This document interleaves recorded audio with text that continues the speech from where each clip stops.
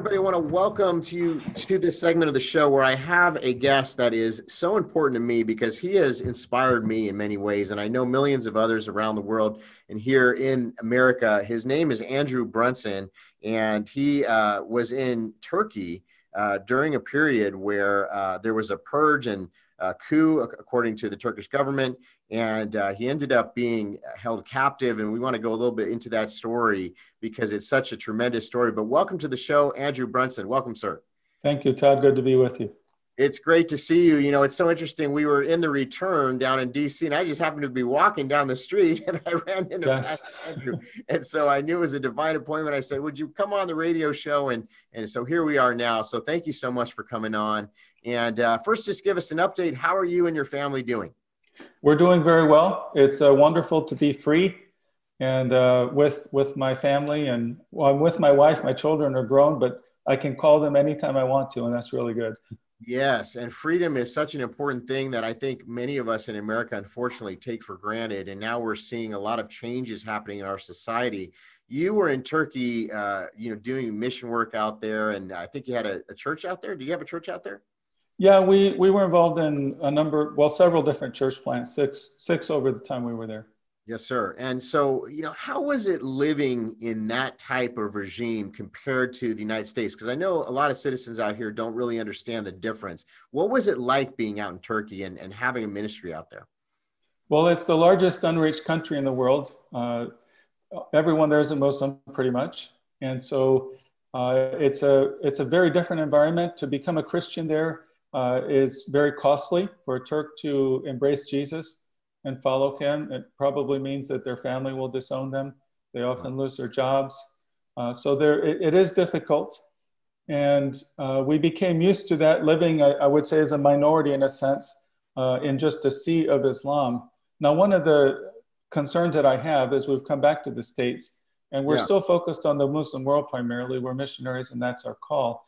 But I have a sense of urgency since returning to the States 2 years ago, just that pressures are going to rise, and there's going to be increasing hostility toward people who follow Jesus, especially those who do so openly and who also are faithful to the teaching of the Bible. And so I think that there's going to be increasing hostility, and that we're not ready for it as a church in the United States. And this is something that is a burden on my heart. I have a sense of urgency about this to help prepare people to stand in difficult times, because if we're not ready, then when pressures come, there are a number of risks that come along with it. We become fearful, and I certainly know a lot about fear. I was very afraid in prison.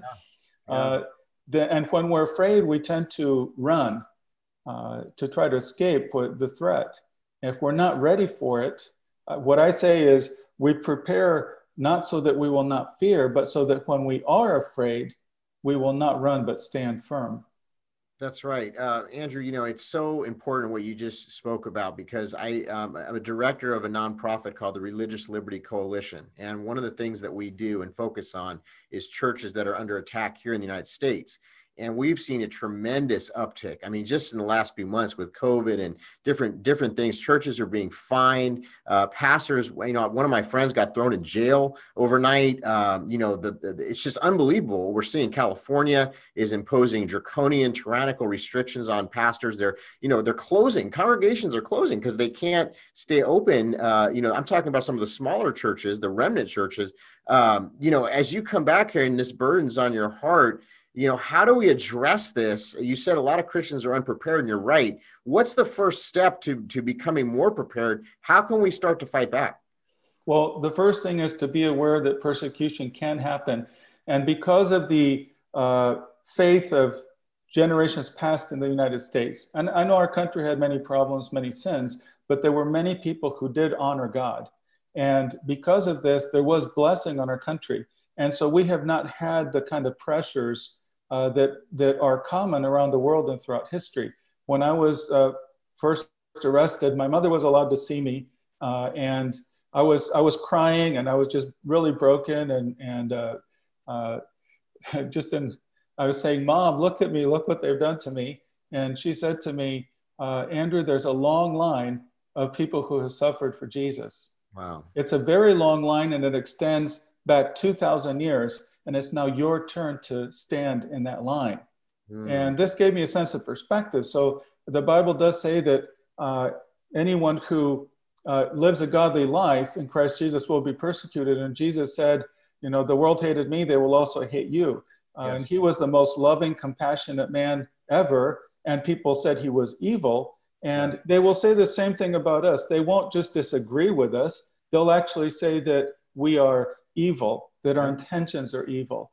And I think we're going to see a rise in this. It's something that many other countries, believers have dealt with in other countries.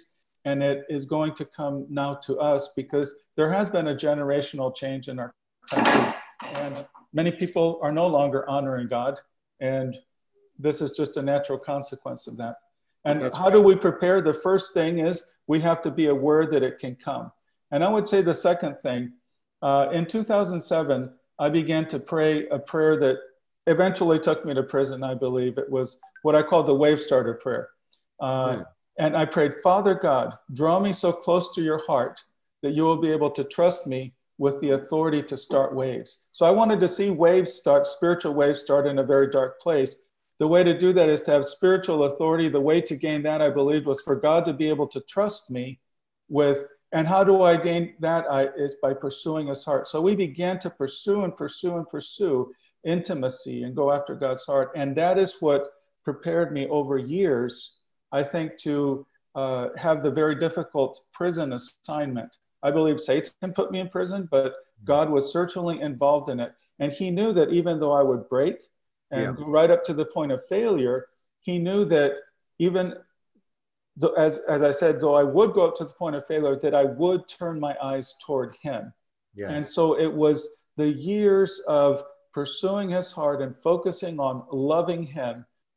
Jesus said the most important thing we can do is to love God with all our heart, soul, mind, and strength. So it was that focus on the most important thing that then prepared me so that when I did come into difficult circumstances, I remained faithful. So what I say is that it is intimacy that will fuel perseverance, because the truth is that we are willing to suffer for those we love.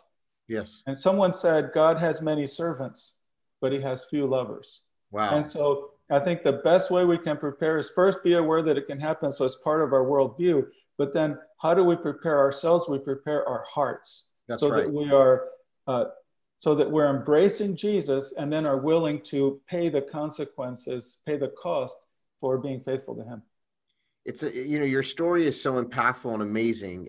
It says you're Hungarian. Were you born in Hungary or in North Carolina? Is that on Wikipedia? Yeah, I think so. Yeah. So my wife's father is Hungarian. He was escaped from Hungary in 1956 when the Soviets put down an uprising, and then he became a missionary through radio, a Transworld Radio, back to Hungary during the communist period. So my wife is Hungarian by blood, and they gave me citizenship a couple of years ago. So I'm a Hungarian by adoption. Yes. And so, you go out to Turkey, you have these churches that you're planning out there. And, do you feel going into when they came and arrested you, were you in a good place spiritually to persevere during that time? I mean, you're like a modern day Paul. I mean, you literally were thrown in prison. So you get in there, like you said, you were crying and, you couldn't talk to your family or, your mom and, you're in there. And then how long were you in there for? We're in for a couple of years. And the great difficulty, obviously 2 years is enough, but I didn't know that I would get out until the very day I got out. So the Turkish government wanted 3 life sentences for me. So it's living with the uncertainty that is especially difficult. Yes. And in that time when you're in there, I mean, how is your faith? I mean, are you praying? Are you disappointed with God? Do you feel like he forsaked you? I mean, where did you feel like? Yeah, actually, this was one of what took me into a relational crisis with God. I never wanted to turn my back on Jesus and disown him, but I did have a relational crisis that came from my expectations not being met. So I thought that if I'm suffering for Jesus, then I will feel a lot of grace, strength, and especially have his presence. I mentioned before that I'd pursued his presence and intimacy with him for years. Right. And I'd had, you know, experiences with him. And then in prison, that was completely removed, and I had no sense of his presence. And I experienced what I would call the silence of God for those 2 years. So that really shook me. And there were a number of other reasons why I was having a difficult time. But that was one of the most difficult, is feeling abandoned. Now, objectively, God didn't abandon me, but I felt that way. And after getting out, I've talked with people who work with persecuted church, and they have told me that my experience is more common Wow. for many people who experience imprisonment for their faith, is that they do have a difficult time. And I'll just go back to something my mother told me early on, is, you know, as I said, I was crying, I was really broken. And she said, Andrew, this is suffering. Suffering is hard. And if it weren't, then we wouldn't call it suffering. Yeah. And so I was broken. What I usually say is that my first year was a year of breaking, and my second year was a year of rebuilding. So I was a story of my weakness, but God did rebuild me. Yes. And so I don't want it to be a negative message. It was hard. It took me right up to the point of failure. I was suicidal, but Wow. God did rebuild me, and I came out stronger than I went in. And Yes. let me just say, one of the ways that happened is I made a decision with my will, not my emotions, because my emotions were in turmoil, but to say, I'm going to fight for my relationship with God. And Wow. I determined that I would follow him and be faithful to him no matter what he did or did not do for me. And I focused on building that relationship with him. And the point I'd like to make is that there's a 1 degree difference that makes all the difference in the world. I can choose with my will, even in my darkest times, to turn 1 degree toward him or 1 degree away. Wow. And even turning that 1 degree, that choice in my heart that I say, God, I choose to turn to you. I choose to be faithful to you. It opens up the door for him to give grace to me, and then I can cooperate with that grace. So for your listeners, it doesn't matter how difficult the situation you're in at your worst time, you still have a choice, and you make a choice to turn toward or away from God, and that will make all the difference. That is huge. And then, you know, of course, the end of the story, you know, Vice President Pence gets involved, President Trump gets involved. You know, next thing you know, they're crashing the Turkish economy through sanctions, and before you know it, you know, all of a sudden there's a, you know, and I think you know, Erdogan was trying to do some type of swap. I don't think that ended up happening, but you got released. You know, did you know all this was going on while you were in prison? Were you aware of this? Well, I knew that there was pressure, and that was one of the very scary things, is there was pressure and increasing pressure, and that wasn't changing my situation. And so I think God used the prayers of so many. There were millions of people who ended up praying for me, and I'm so grateful for that. In fact, God was using my imprisonment to start a worldwide prayer movement, to use me as a magnet to draw prayer into that region of the world, which I think is going to bring a harvest. Yes, sir. So I did know that there were attempts to get me out, but they had not been successful. And but eventually, God used all the prayers of God's people that put me on the heart of the president, who engaged in an unprecedented way for me. And eventually, they did let me out. Yes, after 2 years, I was convicted as a terrorist, and then they let me go. Oh. Wow, what an amazing story, and I could just go into it forever, but I want to get to where you are now. I know you're starting a new ministry. There's different things that you're up to. Can you explain to the audience what you're doing now? Yeah, so Wave Starters goes back to that prayer that I prayed, that you know, just pursuing God's heart. And then God did start a wave while I was in prison. It ended up with that. We want to see waves of the kingdom start in the Muslim world. So our ministry focuses on the Muslim world. Also, as I said, one of the burdens of my heart right now is the States, and I feel an assignment here. Most of our assignments are overseas with Muslims, but here in the States to help prepare the bride to stand in difficult times. So we're launching this ministry. It's called Wave Starters. It's at wavestarters.org if people want more information.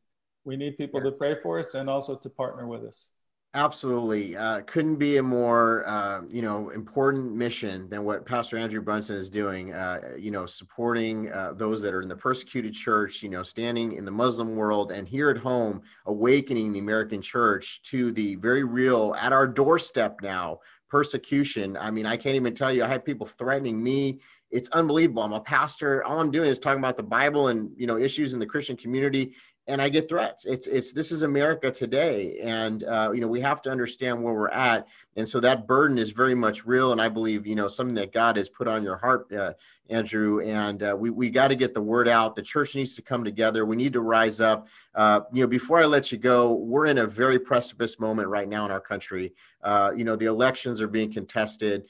There's two very different realities. Do you have any thoughts on what's going on currently in our nation? So I believe pressures are going to rise across the board, even when this COVID crisis passes, there will still be a lot of pressures. One of those will be hostility toward Christians. And this is something that Daniel 11:32 is a verse that's very much on my heart right now. And Daniel is writing about the most difficult times and the believers who live in those most difficult times, which I think is us. Yeah. It does apply to us. And he says, those who know their God shall stand and take action. And so those who know their God, so that's the difficulties that are coming, the pressures that are coming. If we know our God, focus on knowing him, then we will stand. Mm-hmm. But then the next part of it is we're not meant to just survive, but also to thrive. Yes. And we'll stand and take action. And God has assignments for us. Sometimes I think of the pressures coming and I say, oh, we would just like to live a quiet and peaceful life.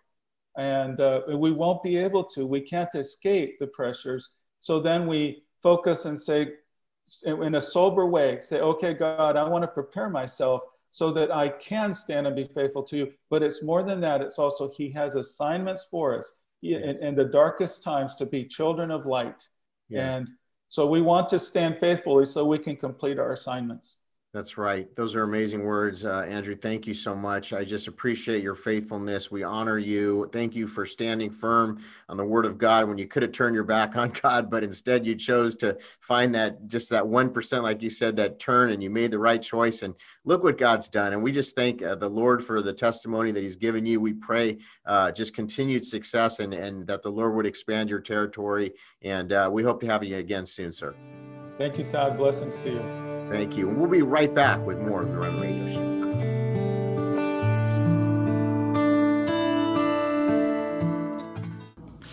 Hello, my name is Pastor Todd Coconato, and I also run an organization called Remnant News, and it is a ministry.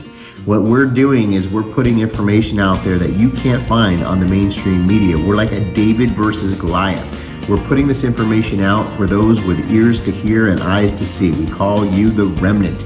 People that are willing to stand for the full Bible in this hour. But we need your help, ladies and gentlemen. We can't do this without you. Like I said, we're David versus Goliath. And these big media corporations, they have so much money, so much resources, guys like George Soros and others that pour in money.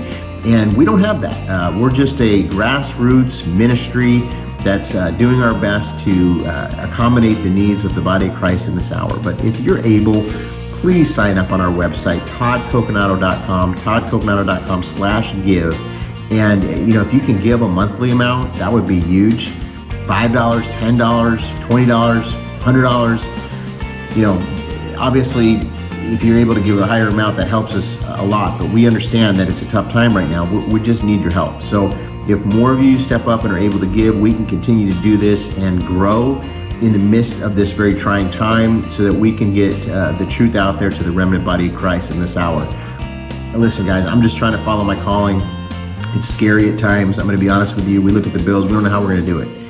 Only by God's grace and only with amazing people like you can we do this. So thank you. Do what you can to help if you're able. That would be a huge blessing. And we're going to continue to do what we do in fighting in this major battle that we're in right now as a nation and world. Thank you, and God bless you.